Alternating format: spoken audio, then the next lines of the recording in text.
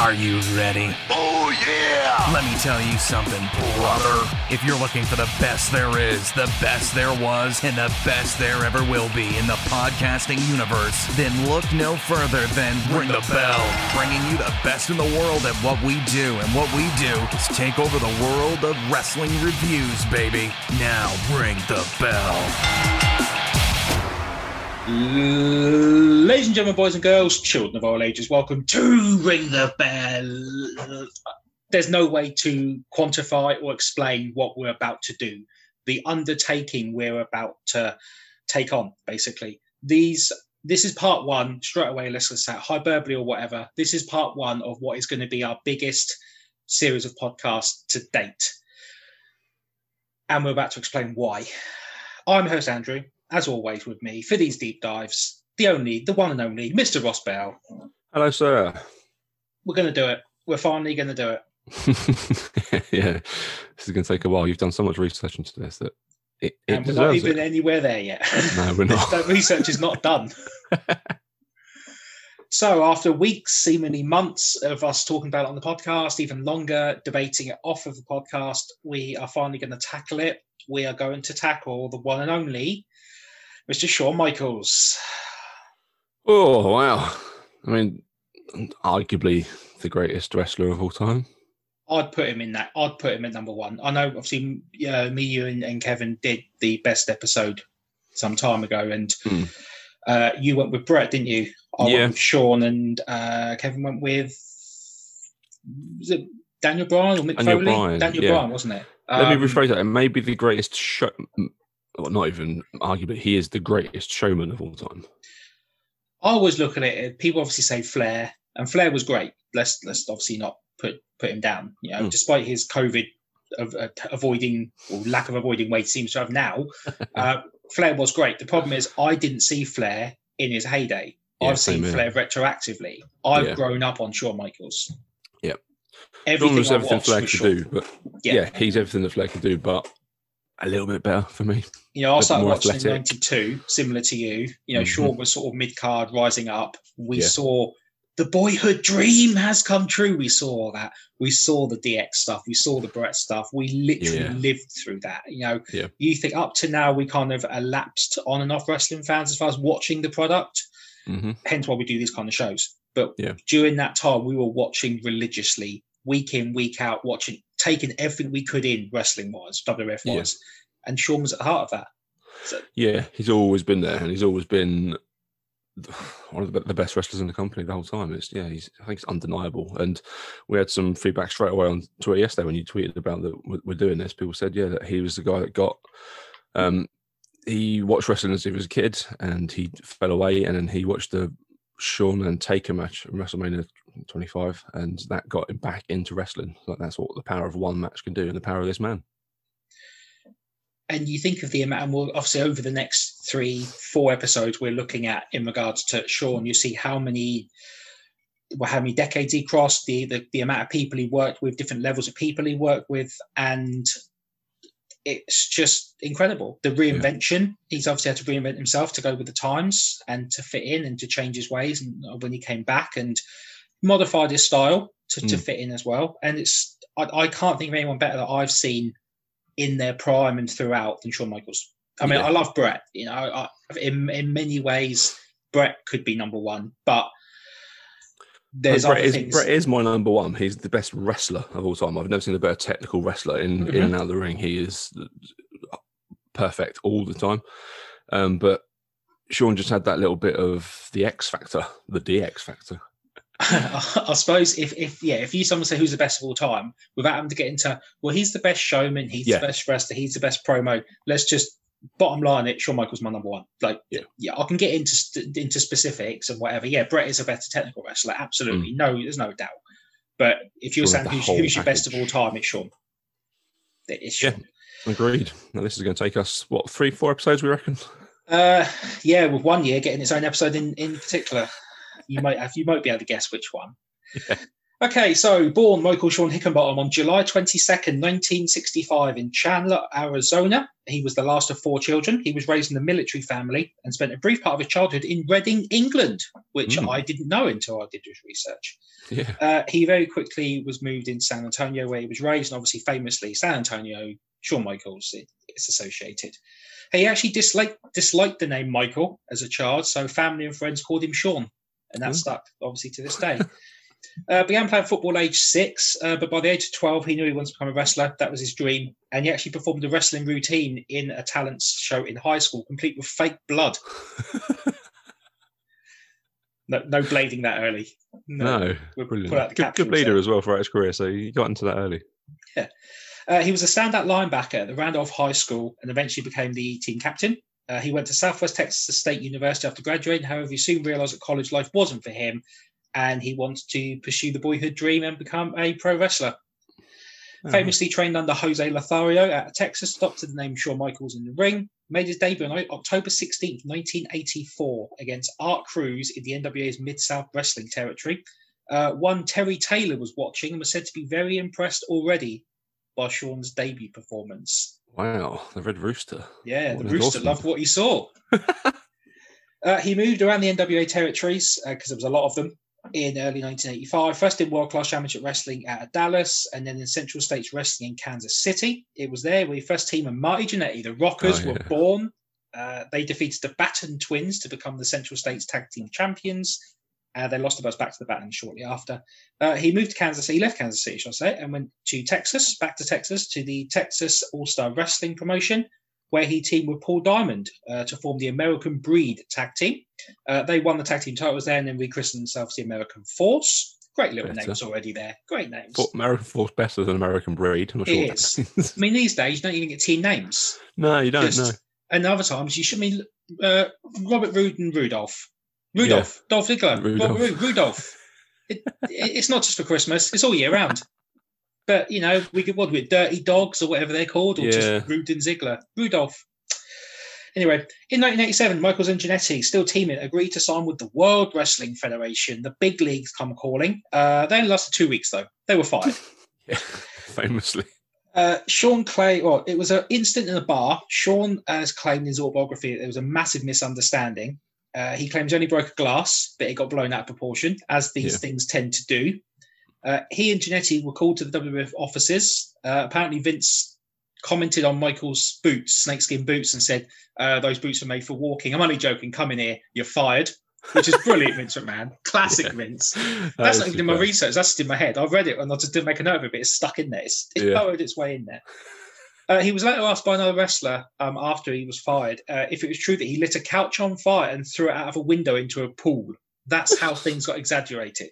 I mean, couches are heavy. I know he's a wrestler, but Jesus Christ. But he wasn't a very big wrestler. No, he's never been a very big wrestler. No, sofas are heavy things to lift. Yeah, following their release, exactly. You think that makes it even more dangerous? Yeah, and out of a window into a pool. He broke a glass, apparently. Following their release from the WWF, the Midnight Rockers, as they were, returned to the AWA and became 2-time tag team champions there.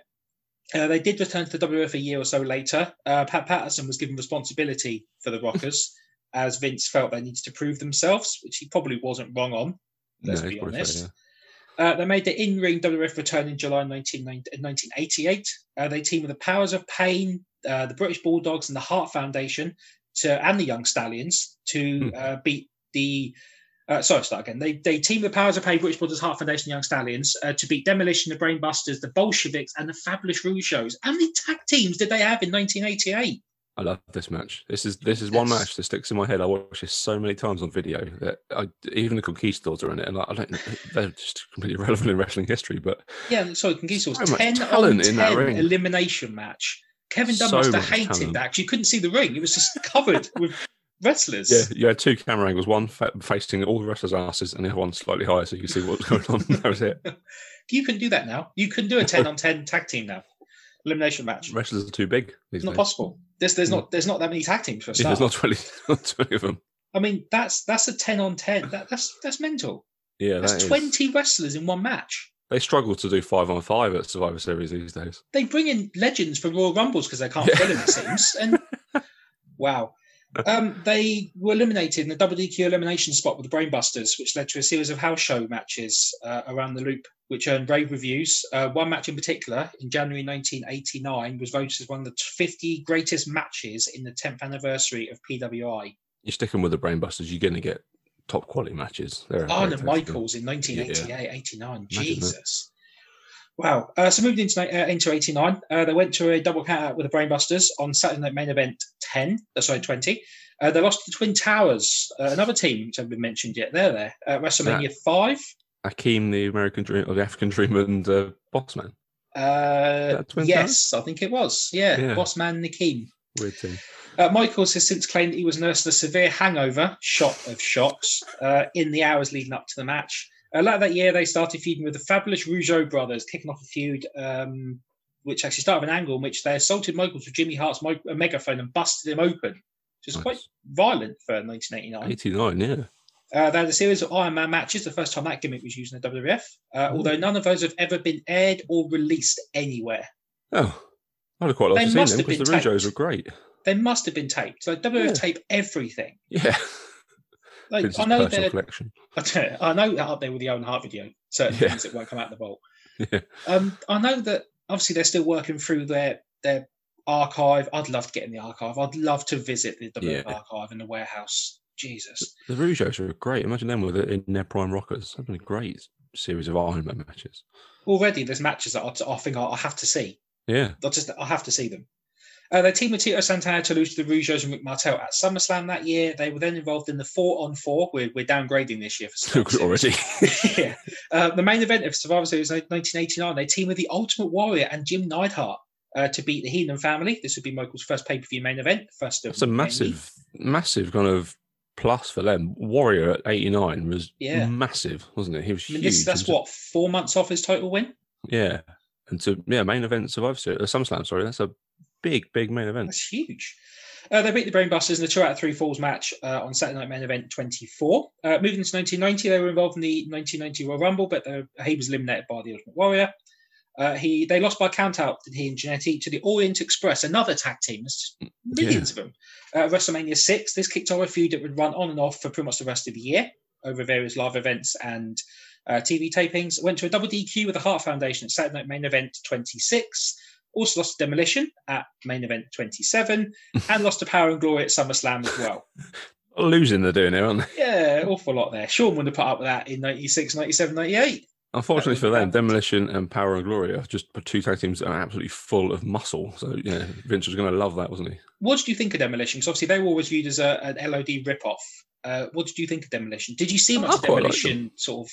Because they were, late 80s? So would they have been a bit just before your sort of viewing? All I would have seen of them would have been on I used to get the videos from the local video shop, like the purple box of SummerSlam and Survivor Series and that sort of stuff. And they were always kind of involved. And I like them. I wasn't aware of LOD until maybe 92. Well, when they showed up, Wembley. Obviously, I didn't do TWW, so I didn't know about the Road Warriors. I just knew LOD. That when they came in 92, it was like, LOD, they're big guys. This must be a fight I want to see.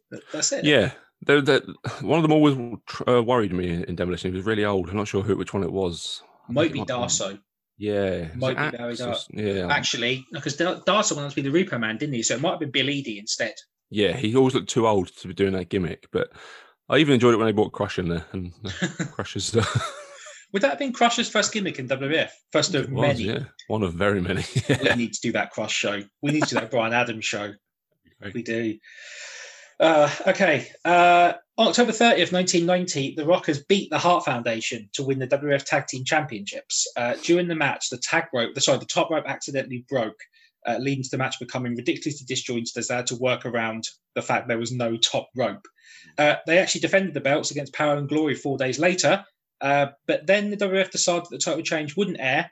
The title was reverted to the Hart Foundation, and there would be no acknowledgement whatsoever of the match taking place. Michaels has since claimed, rather ironically, that the Hart Foundation politicked to scrap the title change, although others have refuted this and said the title change was necessitated because Jim Neidhart was negotiating his release from the company, so they wanted the belts off of them.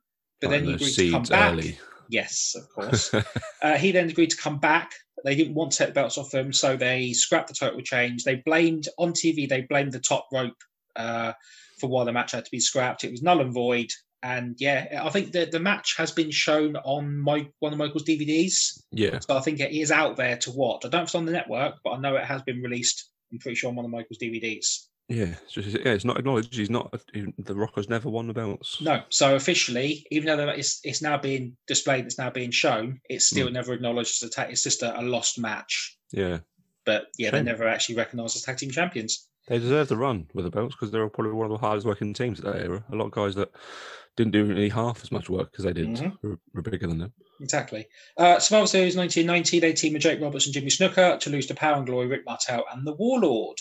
91 Royal Rumble, they beat Orient Express and then beat Haku and Barbarian at WrestleMania 7. In May 91, there was a backstage altercation between Michaels and Jannetty, detailed in a DVD extra on the Heartbreak and Triumph DVD, as well as in his autobiography of the same name, which actually I recommend. So it's a really good book. Definitely. Really good book. The two of them, along with Roddy Piper, Piper's involved somewhere. Piper has been involved somewhere. They were drinking, Kelsey, and Piper proclaimed that Michaels had a great future in the business, had incredible talent. Jannetty took offence to this and challenged Michaels, who said, "No, I'm not going to fight you." Jannetty wouldn't take no for an answer and attack Michaels, because that's the thing that you do. It's your friend. Piper pulled them apart. Michaels apparently passed out and wouldn't come to until the next day. Jesus Christ. So either a lot to drink or Jannetty did something. Jannetty claims the police were called to the scene and arrested him, although Randy Savage intervened. Savage is there for some reason as well. Voice of reason. The insanity, the insane, intense voice of reason. He got involved and told the police that it was part of a storyline, and they believed it. Brilliant. So Jannetty wasn't taken to jail. Michaels almost quit the company, but changed his mind. Jannetty believed it was one of the main factors that led to the company breaking them up. Jannetty's also since claimed that WWE had offered them a high guaranteed contract, but when Michaels inquired it was found out to be a very, very big exaggeration. Jannetty maintains that Michaels was actually the one pushing them to leave the company and go down south. He then claimed Vince actually agreed to release them from their contracts. Michaels was shocked by this. Michaels then went to Vince privately and said, "No, it's Marty's idea. Wasn't me, Vince. I want to stay here." And yeah, Vince then decided, that's it. We're done with this team. We're splitting them up. Michaels was going here. He's my guy. Do you think that's where the love affair started? Because Vince famously, he loved Shawn, didn't he? Absolutely. I think it started there. Now, it could be because Vince knew that Shawn was basically backstabbing his partner, and Vince liked that. Yeah, showing the ruthless side of him, that he wants to get ahead in the business and he'll do anything to do it, yeah.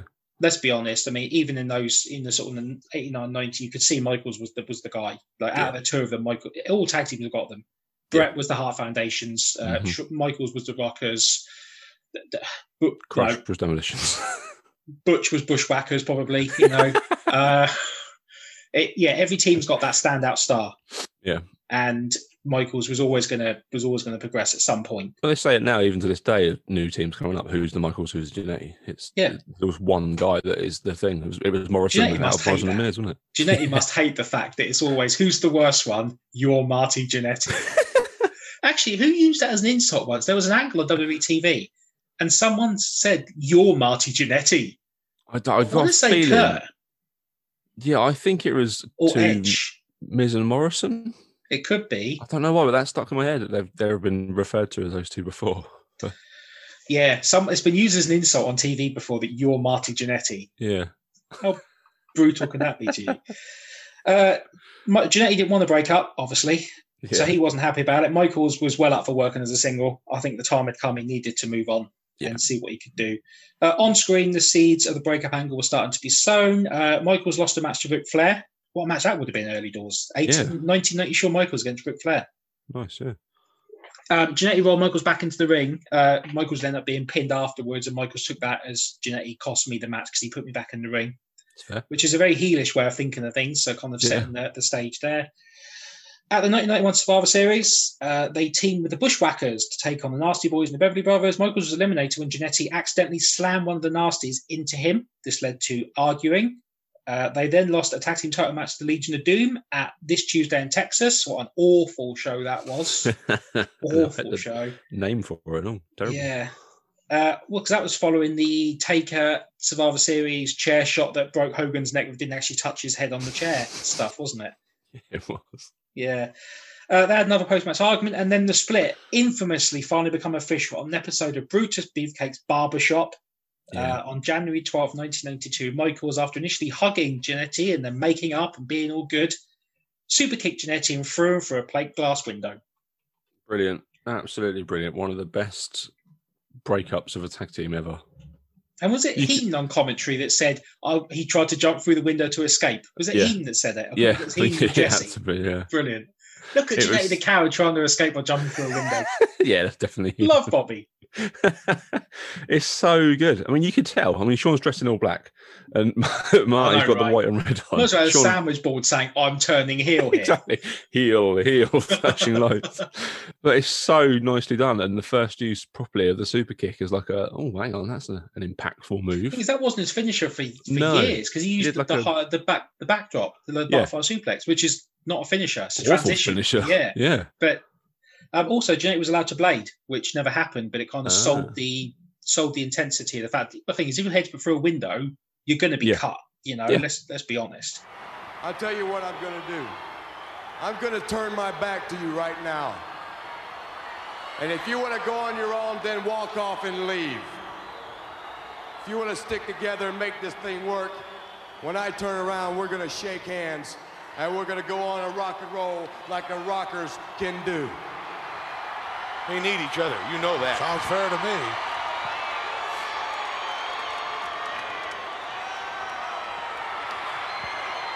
He's not going to walk away. They need each other.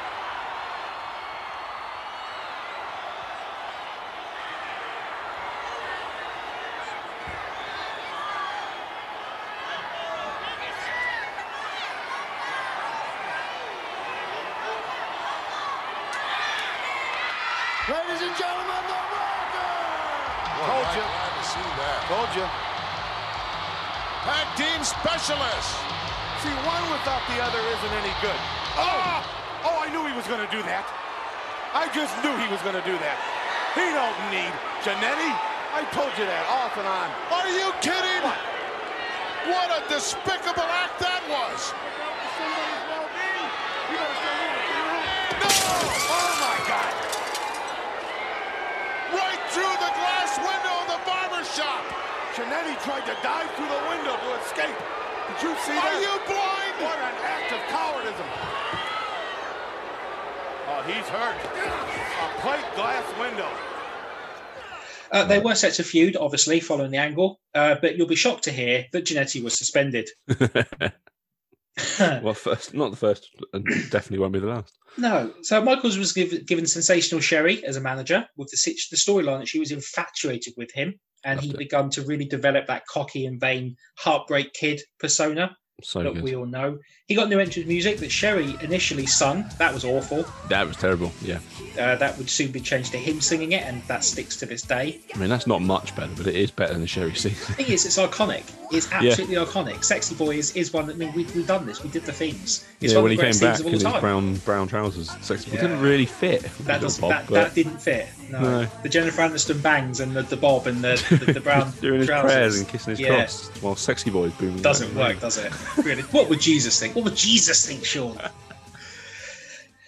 He also had a gimmick that, which I love this. After he'd wrestled his match at live events, the ring announcer would then say to the crowd, Shawn Michaels has left the building. And I think on Superstars episodes, Vince would actually cut in from a match and go, we've just had word, Shawn Michaels has left the building. Brilliant. It's a little thing, but it puts more focus on Shawn. And he was in the 1992 Royal Rumble, maybe the greatest Rumble of all time, lasted 15 minutes, did a double elimination spot with Tito Santana. That led to a match at WrestleMania 8. He beat Tito. He lost a WWF Championship match to the Macho Man at UK Rampage. Wow. I've never seen that. I remember vaguely seeing that show on Sky Movies, I think. We didn't have Sky because that was 92 and we couldn't have afforded Sky TV. No, we had 9X, I think it was. 9X. But yeah, I think I was allowed to buy, I think it was as a pay one. Yeah. And I was allowed to buy UK Rampage. Nice. There was also the Royal Albert Hall show where British Bulldog won the Battle Royal, I remember as well. Yeah. I think that's on the network. I want to say that's on the network. Okay, I'll have to do some Possibly. deep diving later on. Yeah. He wrestled Bret Hart in a ladder match, the first time that match had been used in the company, at Bret's suggestion, obviously. For the Intercontinental Championship at a Wrestling Challenge. Oh, I remember Wrestling Challenge. Wrestling Challenge, I used to love that. Was it Sunday mornings? Yeah. UK Wrestling Challenge on Sky One in July. He had a short feud with Rick Martel leading to SummerSlam, which was going to be held at Wembley Arena, or Wembley Stadium, should I say.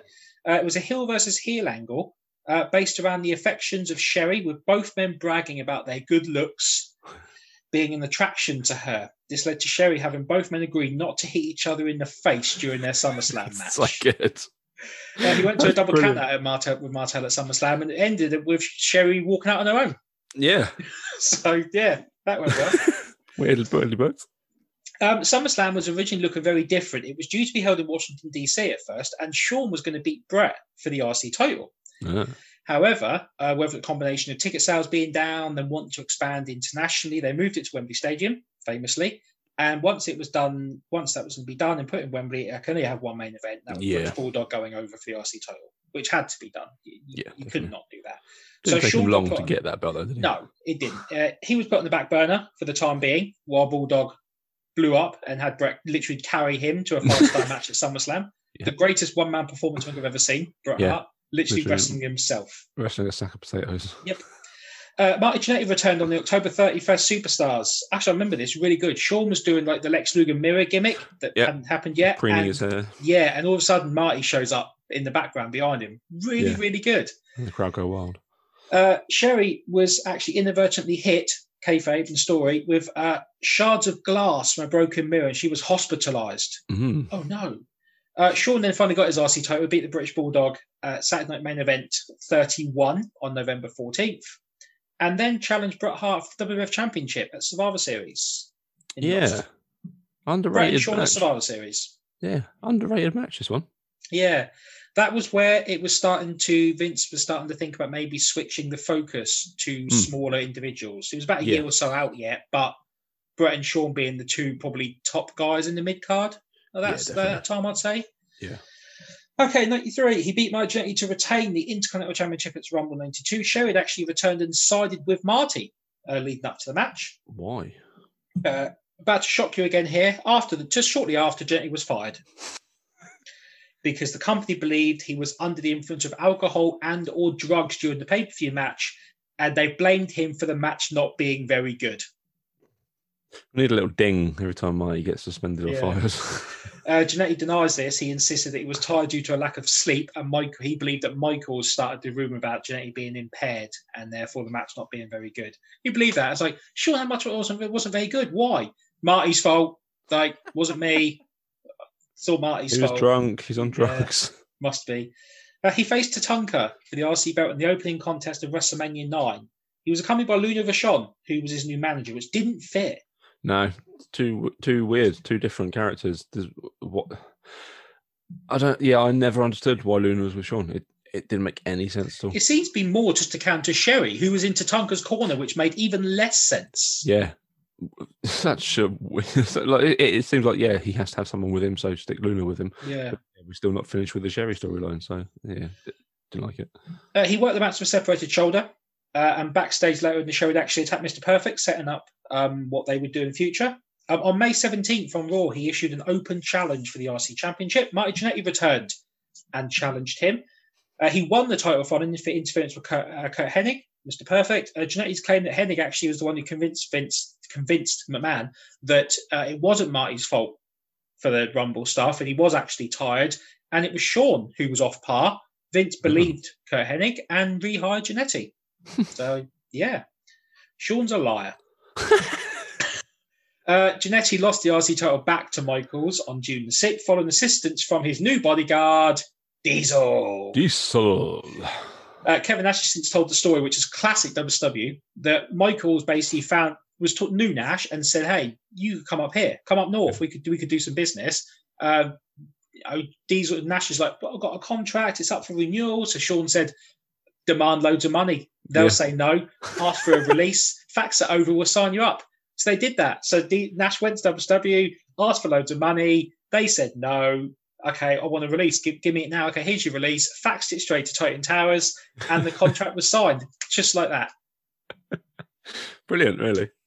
So Diesel, as he would eventually come to know, debuted as the silent assassin at ringside Yeah. and helped Michaels. Shawn Michaels faced Crush at King of the Ring. That match wasn't very good because that was Kona Crush Yeah. to defend the IC title. Him and Mr. Perfect finally had their long-awaited match at SummerSlam. I remember watching this, and a lot of the commentary talk was how classic this match would be, and it wasn't. No. It didn't live up, and I think that's because at this time, Kurt was not the wrestler that he had been a year before. Yeah, this must have been one of his kind of his back injury was really affected him, and he did well to come back later in 10 years later. Almost. I mean, 91, he had that classic with Bret at SummerSlam where he dropped the IC title. Then the following year, he was pretty much Ric Flair's number 2, wasn't he? He didn't wrestle for most of the year. He returned at the Survivor Series 92 after Warrior was fired, so he hadn't wrestled almost a year. Yeah, and remember the Luger match at WrestleMania 9? That wasn't very good either. No, that had Luger in it, so it's never going to be, was it? Well, fair point. So he beat Mr. Perfect by count out at SummerSlam. He then quit the WWF, did Shawn Michaels, in mid-September, following accusations he'd been suspended for drug violation. So he just quit. Okay. On TV, it was explained that Michaels had been suspended due to not defending his title often enough, which was absolute bollocks because he had defended his title. Yeah, I remember that storyline. I didn't realise he'd actually quit.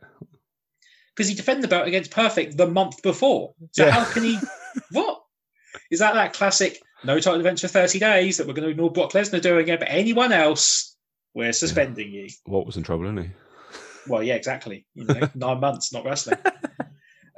During the time of being unemployed, apparently, he reportedly rejected advances from WCW. He was then announced to make his return to WWF at Survivor Series, taking Jerry Lawler's place in the tag team match with the Hart family.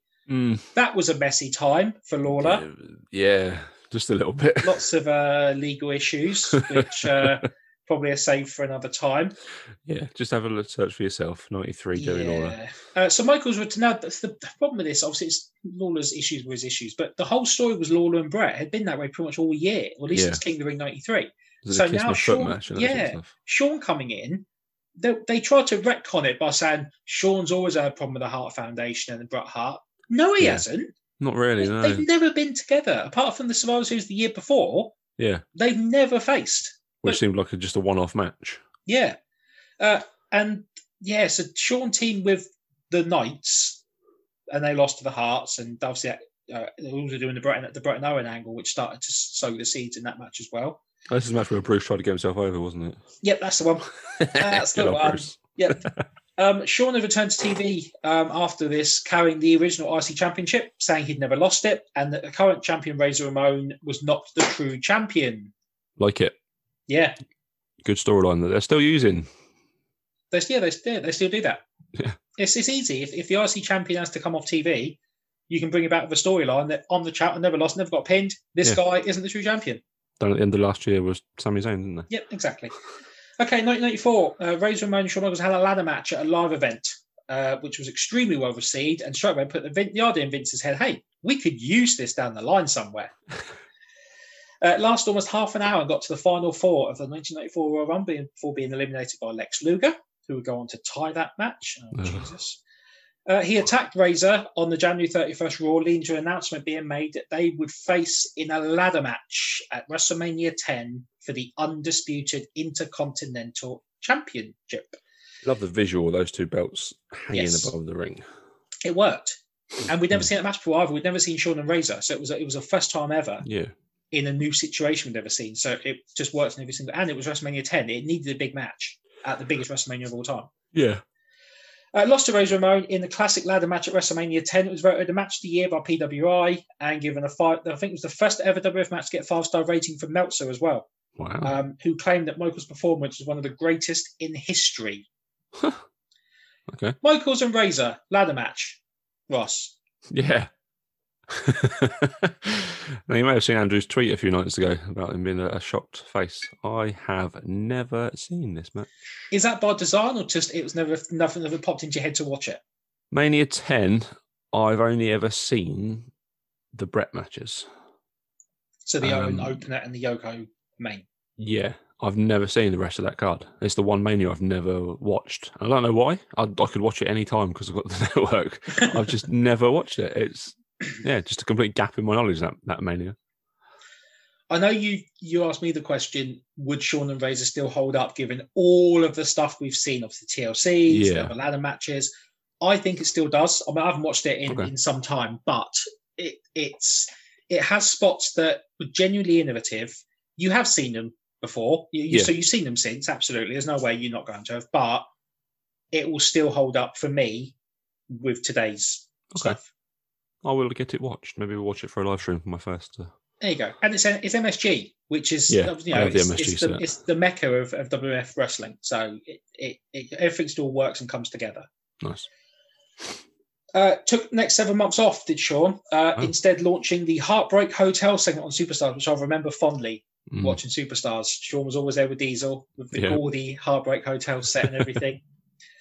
He also became Diesel's manager for TV and live events, which Michael seemed happy with. Didn't have to work, but still was showing up. He helped Diesel beat Razor to win the RC Championship at the April 30th Superstars taping. He returned to the ring mid-August, working tag matches with Diesel. And around this time, fans started to really warm to the duo. And Diesel as well was getting major reactions, which probably was ominous given that Vince was looking for his next big baby face. And this big 7-foot guy with great hair is getting a lot of attention from the fans. The fans' fault. The worst year in WWF history as far as ratings and buy rates and everything, and it's all the fans' fault. Yeah, it feels harsh that that's all placed on Diesel because he did the best he could. He wasn't ever the most athletic or fun wrestler to watch, but he did what he could do, and I thought he was all right. I mean, we may one day do a Nash deep dive, but Diesel got over because he was that cool big guy who didn't talk and knock people out and powerbomb people. But then when he got champion, he was the smiley corporate ambassador, and that wasn't what got him over. Doesn't fit. He literally kissed babies and high-fived children. That's not what Big Daddy Cool was. Tried to book him the same as they'd booked all the other face champions before that, and Vince should have seen. And then when he lost the belt the following year and he turned heel, he was cool again because he wasn't what. Come on, Vince, you've seen it. Pre-champion and post-champion was the best time Diesel ever had. It's not a coincidence here. No. One day before SummerSlam '94, Michaels and Diesel won the tag team championships from the Head Shrinkers, and I don't know why. Yeah. No, just because Shawn needed a belt. I don't know, because the Shrinkers were in the opening match of SummerSlam. They could have defended the belts or lost the belts there. I don't get why Michaels and Diesel had to have the belts. This feels like the start of the Shawn being a complete twat era. Maybe. To me, and I think that I think I've heard or I've read on podcast and listened on podcasts before that kind of Shawn just wanted to have a belt at this point, and the tag titles were one he hadn't had before, so why not? The next night at SummerSlam, Michaels accidentally superkicked Diesel, leading to Razor Ramon pinning him to reclaim the IC Championship. This started the inevitable breakup angle between the two, which had been decided upon following the increasingly positive reactions to Diesel at live events. Although at this point, there was still appeared to be no plan to Diesel for him to win the championship. It was just doing a breakup angle. Yeah. So somewhere, very quickly, Vince decided, let's put the belt on Diesel. He teamed with Diesel, Owen Hart, and Jim Neidhart to lose to Razor, 1-2-3 Kid, British Bulldog, and the Head Shrinks at Survivor Series. During the match, Michaels again accidentally superkicked Diesel. Diesel chased Michaels out of the arena. Michaels threw down the tag team championships and declared them vacant, and that was the split official. Yeah. Several days later, Diesel pinned Bob back into MSG to win the World Championship. It really seems like it was hot-shotted completely. I mean, Backlund was never supposed to be champion, was he? But no. Yeah, odd move all around. Okay, 1995. Many believe Michaels would already be the clear favourite to win the Royal Rumble and go on to face Diesel at Mania, obviously based off the breakup angle as well. Live event schedules for February even had these two facing off in main events. So they're already giving it away on the road. Yeah. He got involved in the Diesel Brett title match at the Rumble, and then later that night he won the Rumble, starting at number 1, starting with Bulldog and eliminated Bulldog to win. Obviously did the famous 1 foot on the floor spot at the end, which looked really athletic, but it's actually probably really, really easy to pull off. It's just putting your foot down and putting it up again. Yeah, and a young Dolph Ziggler thought, I can make an entire career out of watching this. A super kick Lots of flying around and hanging onto ropes. I'm onto something here.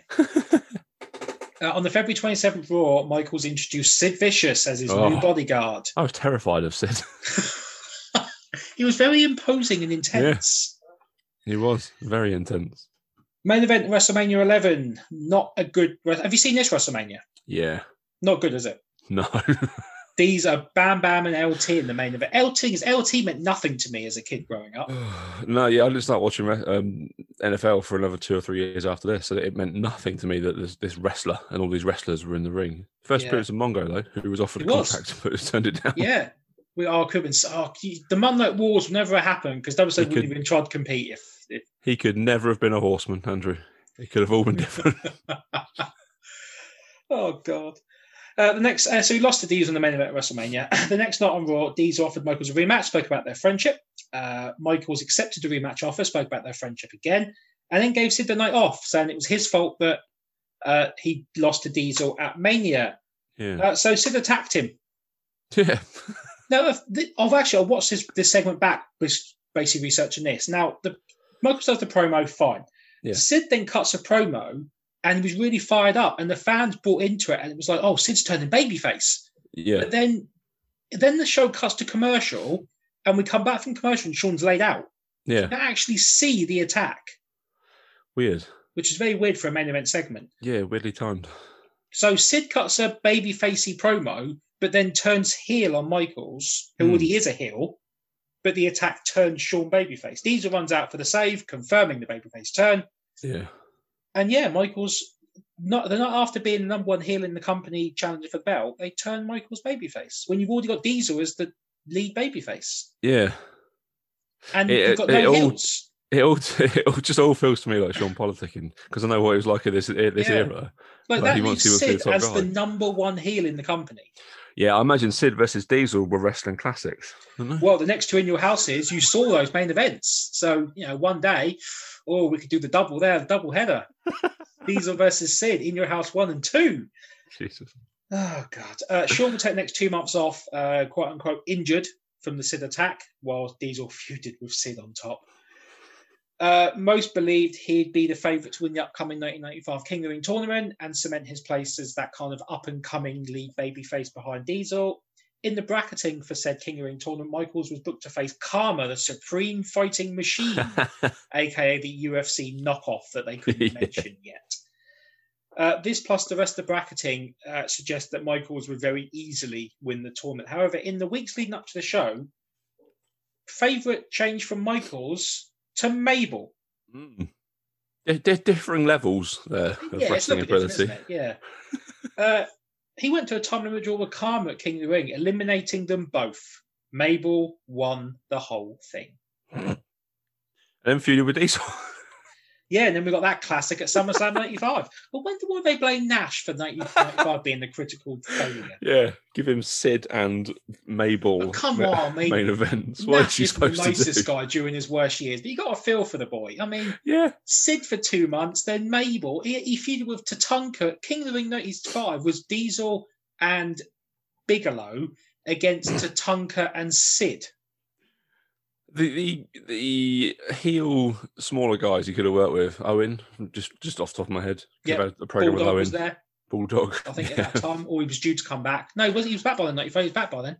Yeah, both those two guys would have been supremely better matches than anything he did with Mabel. I mean, Diesel worked with Bulldog right towards the end of his title reign. You could have turned him 6 months earlier and done Diesel Bulldog very easily. That'd been fine. Not the best work of Bulldog, but better than Mabel.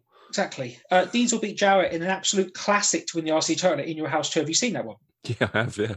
So good. Yeah. Because that was supposed to be where the Jarrett and Rhodey thing was going to kick off, but then Jarrett left the company and Rhodey followed him for a few months, and then it all fell apart. Yeah. Later that night, he helped Diesel beat Sid to retain the championship. I think it was a lumberjack match. I know there's a photo of you got X-Pac, 1, 2, 3 Kid, Shawn, Razor, and Diesel doing the click hand sig there, and all the wrestlers behind them. You're thinking they're going to bury all of you, you have no idea what's coming here, do you? Yeah, it's one of those pause moments. This moment in history. He was booked to defend the RC Championship against Sid at SummerSlam 95. That would have been interesting at that time. However, new WWF President Gorilla Monsoon in the storylines replaced Sid with Razor to make a ladder match rematch from WrestleMania 10. The actual reason that Vince looked at the card and thought, my God, SummerSlam shit, we need something good on here. Shawn Razor, to be fair, he had a point. Yeah, I'm just looking at the card now. Yeah. It's awful. Triple H versus Bob Holly. You take that ladder match off of that card, that show's even worse.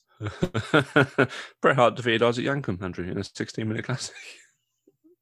Actually, that match was good. In a casket match. That match was good because of Bret. I think, was it Barry Horowitz and Skip?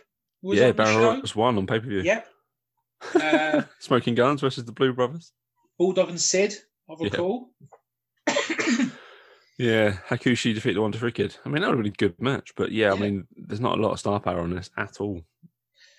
So because of obviously how good Mania 10 was and how well received it was, and the fact Vince wanted a great match on the SummerSlam card, it made sense to book the rematch. Yeah, Shawn beat Razor to win that match. Have you seen that one? Yes, I've seen that one, weirdly. The drama in the second one's better than the first, but the first one is better overall as a match. Okay. And it's a shame we never got a third one because there was a trilogy there waiting to happen. Yeah. And we never got that rubber match. No.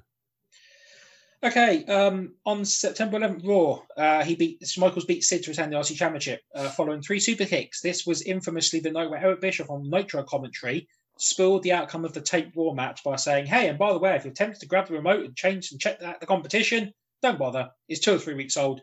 Shawn Michaels beat the big guy with a super kick you couldn't earn a green belt with at the local YMCA. Stay right here, it's live and it's where the action is. Bischoff's an absolute dick. He is. But it worked.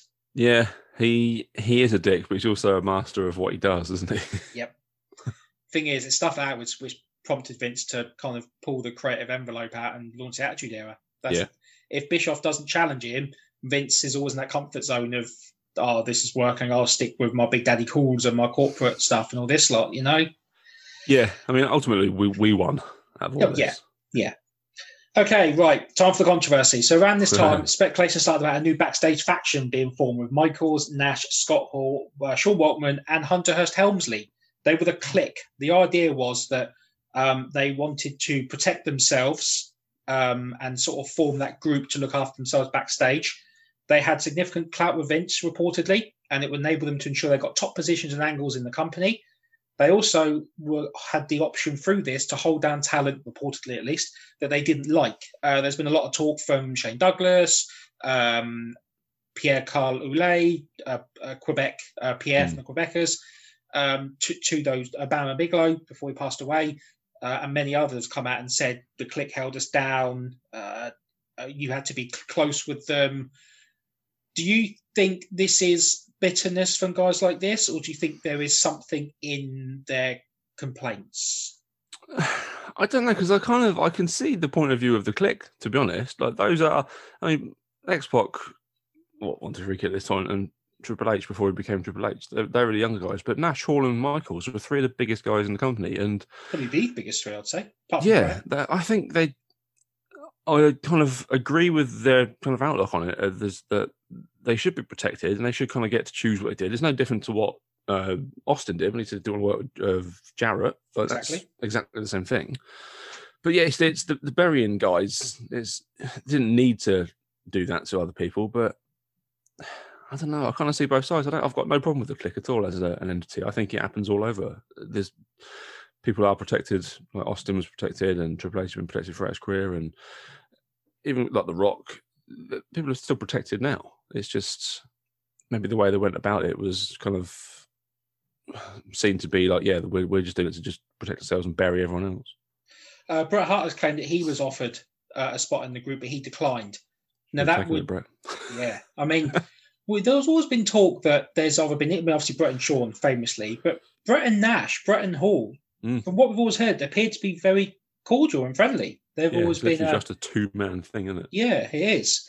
But Bret Hart and the Clique. How would that have changed the future if Bret had accepted that? Yeah, that's a proper sliding doors moment. Wrestling would have changed completely.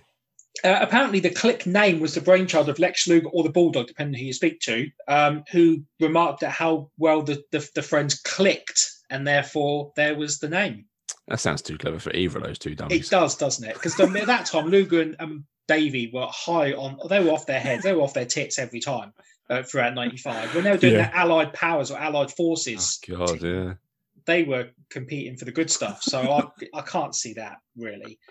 Hunter's claimed multiple times that he was recruited to the group because he didn't do drugs and alcohol, and therefore he could be the designated driver. Yeah, so someone to carry their bag. He got that spot. It's like you. Do you drink? Do you drugs? No, I'm completely clean and sober. You're the driver. You're in the clique. That's it. He could have been the first CM Punk. He was straight edge before straight edge was the thing. Yeah, Punk copy Triple H. As we said, many wrestlers have come out and said that they feel they were held down. Carl Ouellet has said that Michaels vetoed a planned win over Diesel at a live event, and soon after this, he started taking loss after loss before he eventually left. Michaels actually admitted in his book that they did bury Pierre, the pirate, at that time. Yeah. I mean, he was a fucking pirate, though. Come on. He was good, but he was a pirate. Yeah, exactly. He got his feud with Bret. He stole his jacket. Yeah. I mean, that's as big as you're ever going to be as a pirate character in 95, 96. I remember one of the first sort of backstage stories I ever heard was there was a live event and the Clique were there, and there was an issue with Vince wasn't there because he didn't do live events, and there was an issue with creative for the night, and the Clique basically said, we're not happy with this, we want to speak to Vince, and Vince ended up driving to the live event, and then basically him and the Clique took a 3-day road trip in the back of a van, basically booking the entire company. I don't know the legitimacy of that and how truthful it is, but yeah, apparently Vince basically disappeared for 3 days in the back of a van while him and these 5 guys just booked the entire company and everyone in it.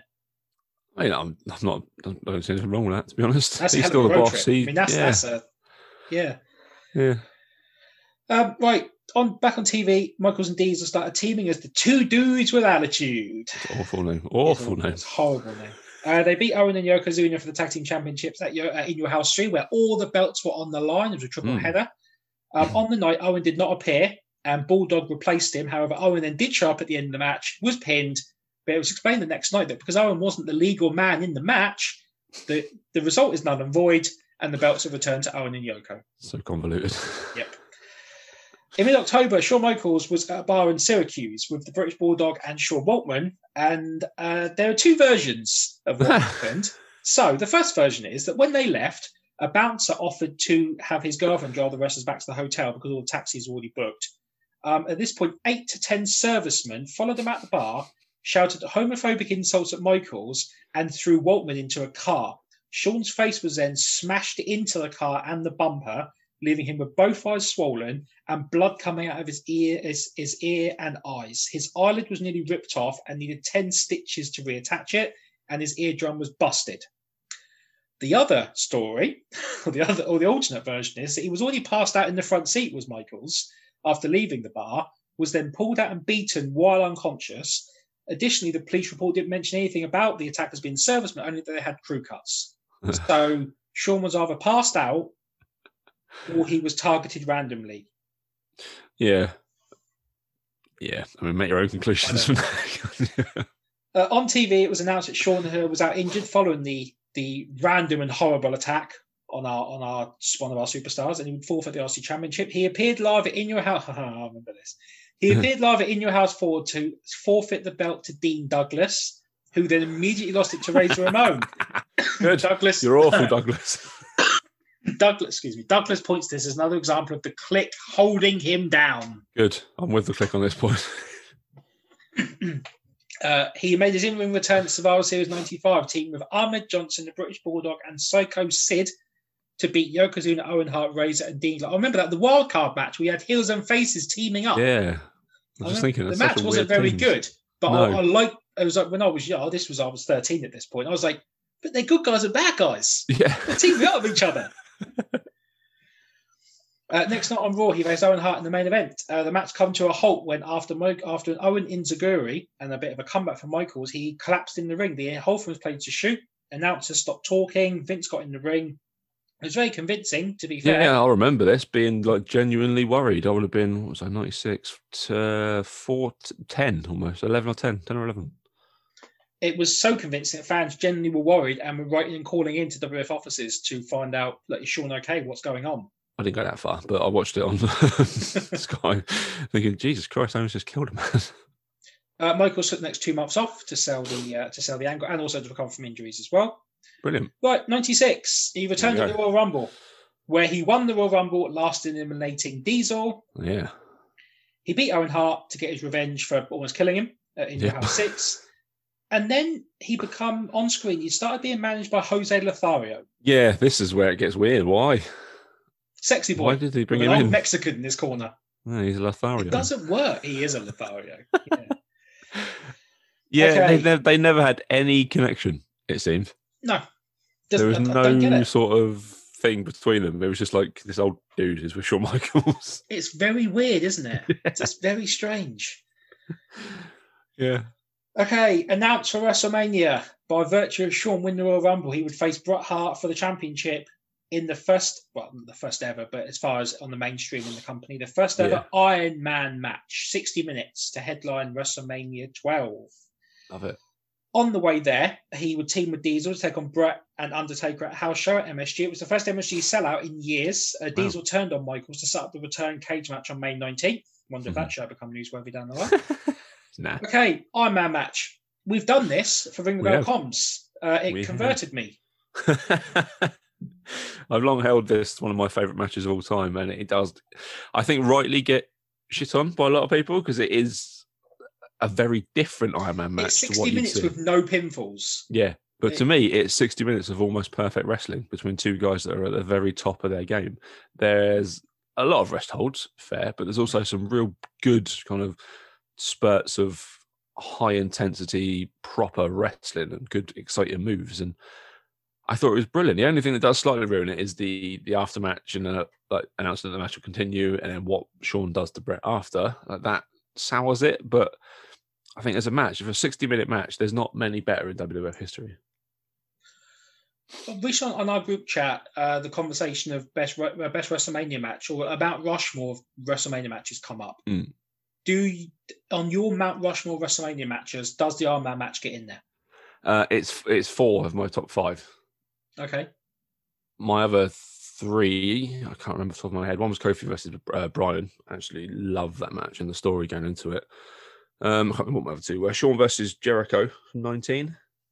Mm-hmm. I think Shawn pretty much takes most of my spots. Yeah, he's in pretty Rushmore much. matches. He's in 4 of the 5 of mine. I think I've gone with. I can't remember all of them. I mean, there might be an episode. I think I even said in the chat it's an episode topic at one point where we do a Mania Rushmore matches. But I think I've got Michaels. Taker, Triple H, Hell in a Cell, so Michaels the referee. Shawn Taker, WrestleMania 25, 26, I think 25, because I think for me that's the slightly better one than 26 is.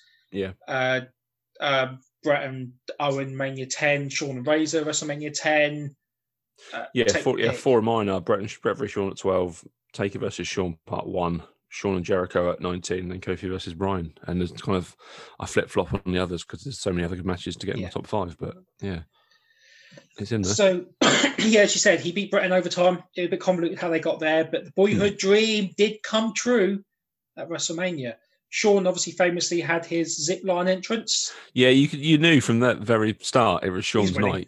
Yeah, no one gets the zip line from the top of the arena into the ring unless you're winning the main event. Have you ever seen the famous picture of Vince actually doing that, rehearsing that spot? Yeah, fair play to Vince. Vince, when the time comes, he's always said, I'll never ask my talent to do things that I wouldn't do. Yeah.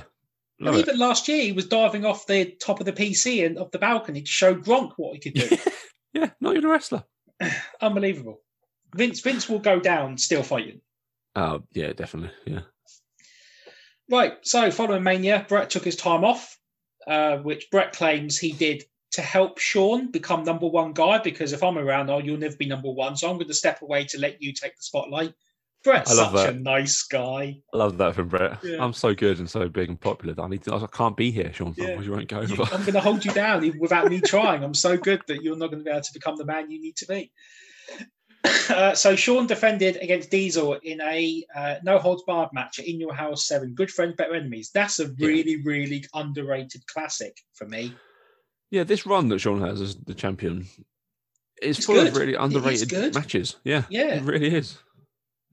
Shawn in '96, despite the critical and financial issues the company had and all this lot, Shawn. Okay, I didn't agree with the character they had him. They should just let him be Shawn Michaels, not the smiley, the click of the fans and all this getting kids in the ring and dancing with him sort of thing. Yeah. In ring, Shawn has a good year as champion. He had some great matches. But the Vader one is always soured because of that. But I mean, the one with Mankind, was it in your house? 10, was it? It's the finish stops it being an all-timer.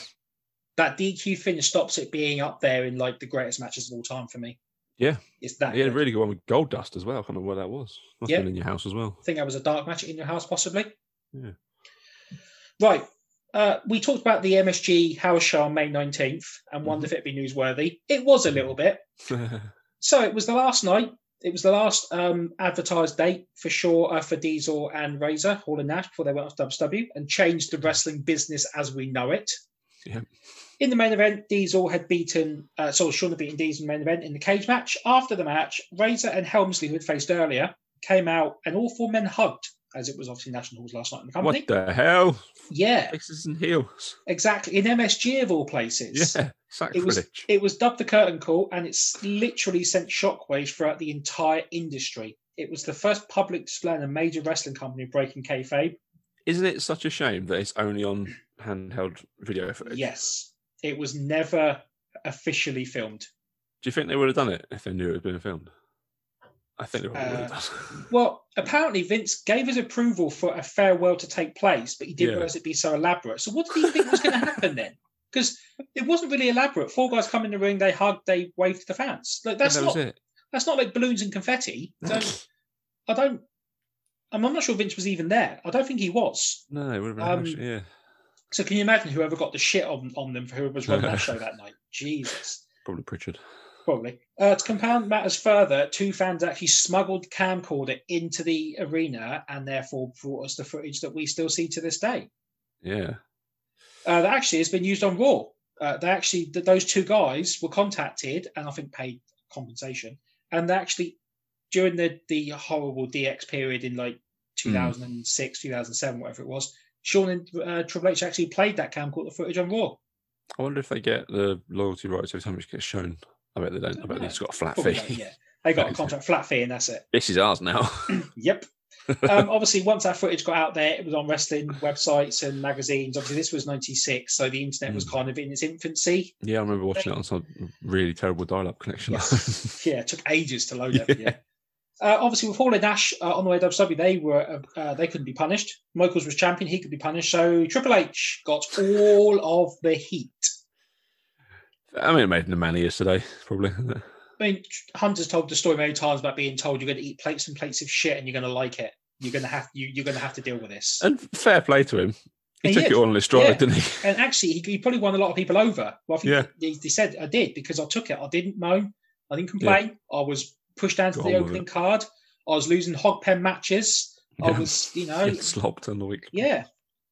And he took it, and that was it. He obviously didn't win his 1996 King of the Ring as planned. He had that scrapped as well. After this, Michaels moved on to feud with the British Bulldog, with the story that Bulldog's wife Diana claimed that Michaels had made advances towards her. This led to Michaels vs. Bulldog for the championship being made official for In Your House 8, Beware of Dog. At the show, they went to a draw. The finish saw a ref bump, a German suplex from Michaels. Now, the original referee... Okay, I've got to get this right. So, German suplex from Michaels got a free count as seen by the original referee, Earl Hebner, who had recovered from the bump. However, replacement referee Mike Chioda saw Michaels have his own shoulders down on the canvas during this German suplex and counted 3. So Earl Hebner said Michaels, Chioda said Bulldog. No one could determine the winner. The draw was ruled, and a rematch was set for King of the Ring. I quite like that. That's a good way of progressing the story. Yeah. It's an inventive way of doing it. Yeah. The rematch of King of the Ring saw Gorilla Monsoon allow Camp Cornette to name a special referee. Yeah, well. Monsoon's a babyface. They chose Mr. Perfect, obviously based on the history that Perfect and Shawn had. Shawn beat Bulldog to retain the championship. Before the match, Monsoon actually announced that Perfect would act as the ringside referee and not the in-ring referee. That would be Earl. Yeah. The finish saw Michaels hit Sweet Chin Music, Perfect and Hebner tried to count. Owen Hart, who's a commentator, pulled Perfect out of the ring but couldn't stop Earl from counting. After the match, Michaels was attacked by Owen, Bulldog and Vader, and in for the save was Ahmed Johnson and the Ultimate Warrior. Wow, brilliant. The returning Warrior 96, Was booked to team with Warrior and Johnson to take on Owen, Bulldog, Vader at International Incident in Your House, but the match was changed when Warrior was released from the company. That's what you get for wearing a baseball cap on Raw, you idiot. Good God. Talk about telegraph and an angle. There's a photo frame and I'm wearing a baseball cap. Whatever could happen. Sid was drafted in as a replacement for Ultimate Warrior. Yeah, they're the same. And then Michael, Sid and Johnson, who were dubbed the People's Posse. Oh, God, that makes my skin crawl. Two dudes with attitude in the People's Posse. Michaels, you can tell them no. You don't have to do this. Yeah. They lost to Vader, Owen, and Bulldog in Your House. Vader pinned Michaels to set up the SummerSlam match. Michaels taking a very rare pinfall loss at this point as well. All right, SummerSlam, Vader. We've done this. We talked about this in the Michaels in the previous episode. Yeah, we did the comms on it. Yeah, it wasn't Sean's proudest moment, was it? No. So there were three decisions in the end. There was a DQ, which Cornette said, don't want to do it that way. There was a count out. Again, said, no, we don't want to do it that way. We want to win it because we can't change hands on the pinfall. Yeah. At one point, Vader was supposed to move to avoid Michael's elbow. Vader forgot to move, so Michaels had to change in midair, land, and then kick Vader square in the head. Professionals always, obviously. Yeah. Michaels already raised concerns to management that Vader was too stiff. And he probably was, because he worked in Japan for so long. That's why Hogan got out of the planned WCW feud, because he was scared of Vader work too stiff. Yeah, but it's like, don't shit on him on TV. Like, just figure this out before. Don't have a match with him if you know that he's going to work too stiff. The plan was that Vader and Michaels would do a long-term angle for the rest of the year. So Vader would win the title at SummerSlam. Michaels would then draw a rematch at Survivor Series. Michaels would then do the blow-off at Rumble 97 in San Antonio to get his belt back. And that was all fine. Yeah, Michaels scrapped that. Michaels said, I don't want to do it. Scrapped it. So Vader got pushed down to the mid-card. And Sid was chosen to take his place in the feud. Yeah. Meanwhile, we talked about the Mankind match at Mind Games. Won by DQ, did Sean. And then he found himself in Sid's corner. Those two were still friends at this point. Sid beat Vader to become the number one contender for the WWF Championship. Sid won to earn that shot at Survivor Series at MSG. And then we talked about the Goldust match. It was a dark match. He defended the belt against Goldust. Apparently a really, really good match. Actually, be good to see that. Survivor Series 96, MSG. The first public display of Shawn Michaels no longer being the number one babyface in the company. Yeah. And no one expected it. No, Sid was over like Rover. I will never understand why he was so over at this point. MSG, it's an anomaly. You just can't predict it. The finish saw Sid get a television camera and hit Lothario in the chest, causing a heart attack. You'd remember this. Sure. And then distracted, Michaels got power bombed and pinned, and Sid got the biggest babyface pop I've probably heard up until that point. That will happen if you hang around with an old man, Sean. They are liable to heart attack from headshots. Well, especially if a 7-foot monster hits on the TV camera. Exactly. What's he expecting to happen? I know. He was guest commentator, was Michaels, for the main event of In Your House 12. It's time. See, it's time was Vader's catchphrase. Yeah, that show was supposed to be built around Vader. Like, change the name of it, for Christ's sake. Sid and Brett had a championship match. Michaels got involved in the finish, collided with Hart, and allowed Sid to pick up the win. I do remember that because Sean was just shooting on commentary. At one point, he called Sid the biggest piece of luggage in the WWF. Yeah, I liked Sean on commentary at this point. It reminds me of Punk on commentary a few years later. Sean didn't give a shit. Yeah, exactly. He's sitting next to Vince. Vince probably thinking, don't say anything, don't say anything. And Sean's like, nah, you give me a mic. You give me a mic and I don't care. This is on you, Vince. Yeah. That's in the 96, and that's where we're going to take a pause. Yeah. And there's a reason why we're going to take a pause. Because 1997 will have its own show. Yeah, it was a crazy, crazy year. I'm reading for Andrew's notes now, and there's about 10,000 words. Yeah, a little bit behind the scenes on this. My research currently is up until 2002. I'm currently at 15 pages and over 7,700 and something words. So, Out of those 15 pages, 5 of them are 1997 alone. Nearly It's a fun 3,000 year. of those 7,000 words are on 1997 alone. yeah. If you don't know what happened in 97, tune in for our next episode. Yeah. It's a If you wild somehow year. don't know, so there's no way we could attempt to put 97 in with either 96 or 98. There's no way we could gloss over No, anything in 97. it deserves its own year. It has to be its own episode. So we are going to take a pause on Shawn at the end of 96. Where are we so far, do you feel, with Shawn Michaels in regards to what we know now? Ooh, he always feels like two different guys to me. This kind of the start of him being the absolute arsehole that he was before he got his back injury and disappeared retired effectively forever. Like he was, I think if he never came back, this version of Shawn Michaels would have been considered kind of up there, but not to the levels that we think of him now. Mm-hmm. As you said, there's two different people. It is literally two different people. Shawn had really good 96. I think the match he had, the Vader thing was, for the wrong reasons, famous, but he's faced different opponents. Yeah. And he's done decent stuff with all of them. Yeah, very much a fighting champion. However, the next year completely turns everything on its head. And I'd say if Michaels hadn't come back, we're having a different conversation on what we think about Shawn Michaels based off 97. Yeah, I think you're right. Yeah. It's as simple as that. Yeah. If Shawn couldn't have come back from the injury in 98, which we'll get to in that episode, this whole thing about what we think of Shawn Michaels is completely different. I'm really looking forward to the next episode because we've never really done anything on the Montreal Screwjob and kind of that whole year because it's such a tumultuous year between the two of them. It's a legitimate hatred, I think, and it will take 15, 20 years for it to kind of heal over enough that they could be in the same ring and the same business together again. Yeah.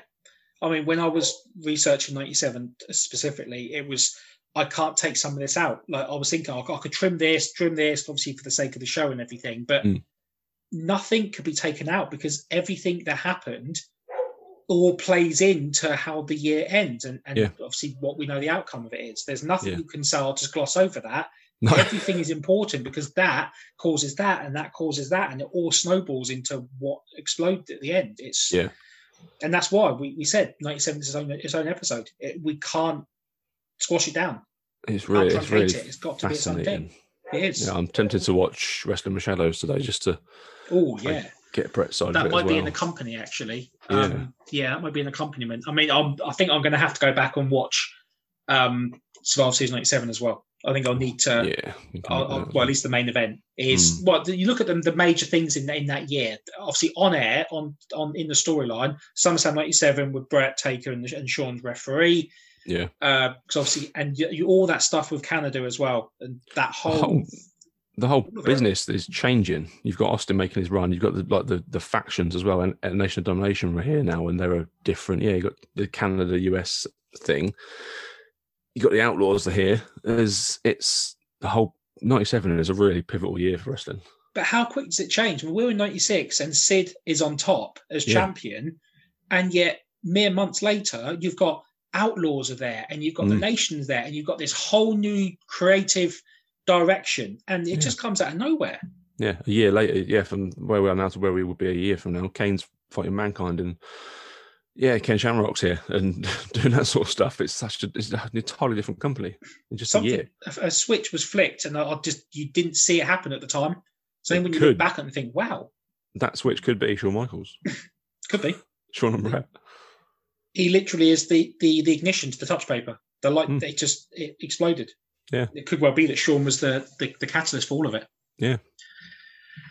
Okay, right. That's up to 1996, up to where we are. We'll be back. Obviously, we're in the kind of the road to WrestleMania stage now, so our focus is largely WrestleMania related. So we may take a bit of time to get back into the Shawn Michaels story, although he is Mr. WrestleMania, so in some way it does all tie in anyway. But yeah, we've got quite a lot planned over the next sort of 4 to 6 weeks, focusing on WrestleMania in the past.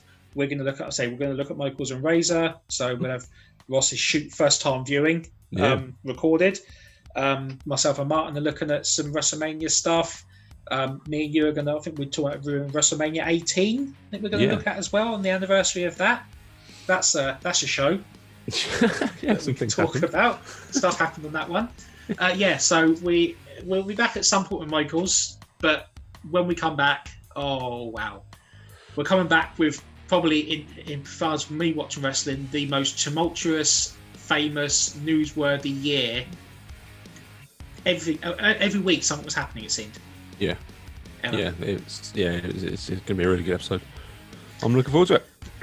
Okay, right, let's get the formalities out of the way. So, if you have any thoughts, opinions, anything else on this show, you can contact us in the normal ways on Facebook at Ring the Bell Show, on Twitter and Instagram at Ring the Bell Pod. What's the email address? ringthebellpod@gmail.com. There we go. If you feel we've earned it, you can give us a 5-star rating and a review over at Apple Podcasts. We thank you very much. You can also listen, subscribe, share, recommend everything else over at Anchor, Apple Podcasts, Spotify, Google Podcasts, Amazon Music Podcasts. As always, if you can get podcasts, we will be there. Wow, that was Sean, part one. Part one. There's a long, long way to go and a hell of a lot more story to tell yet. Yeah, and a whole another man to talk about in 2 episodes' time, probably. But for now, for this episode at least, Shawn Michaels has left the building. Because this has been Ring the Bell. I've been Andrew. And I've been Ross. Andrew? Yep. Ring that bell.